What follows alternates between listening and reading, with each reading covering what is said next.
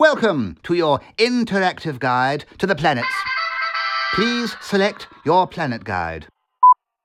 So you picked me! But everybody always wants the giant one, or the red one, or the one with the cool rings going around it. Nobody has ever even heard of Soli. Guess you're going to find out why. Right, hang on to those handles there.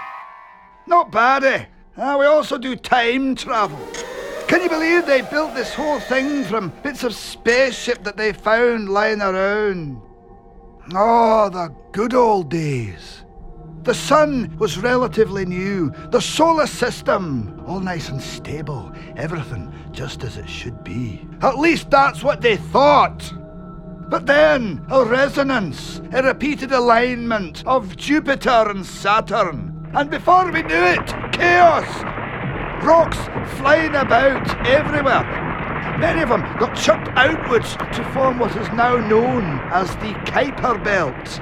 Uranus and Neptune actually swapped places. And me, I was thrown out entirely. Can you believe that? Ejected into the cold, dark expanse of space. Oh yeah, the home button. It gets you back to your own time, but it's not so great on location. What if I try to find you a new home? Look at all of these possibilities. Maybe I'll just pick one. Right, strap your wee self in. I'm going to make the jump to way faster than light speed. Alpha Centauri BB. It's actually quite close to home, if you can call 4.2 light years close. Similar size to Earth. Wee bit hot though. Let's try another. PH1, 4 suns. That's a lot of sunsets. No. 55 Cancri D. Too cold. Kepler 22b. Too big. Now this one looks just right.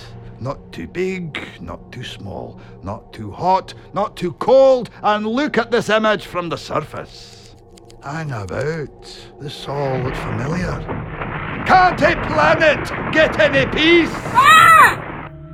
Did the moon's craters really form that quickly? Did the solar system really have a 5th giant planet? Will our intrepid traveller ever return home? The latest research to answer all of these questions and more is at oxfordsparks.net/planet.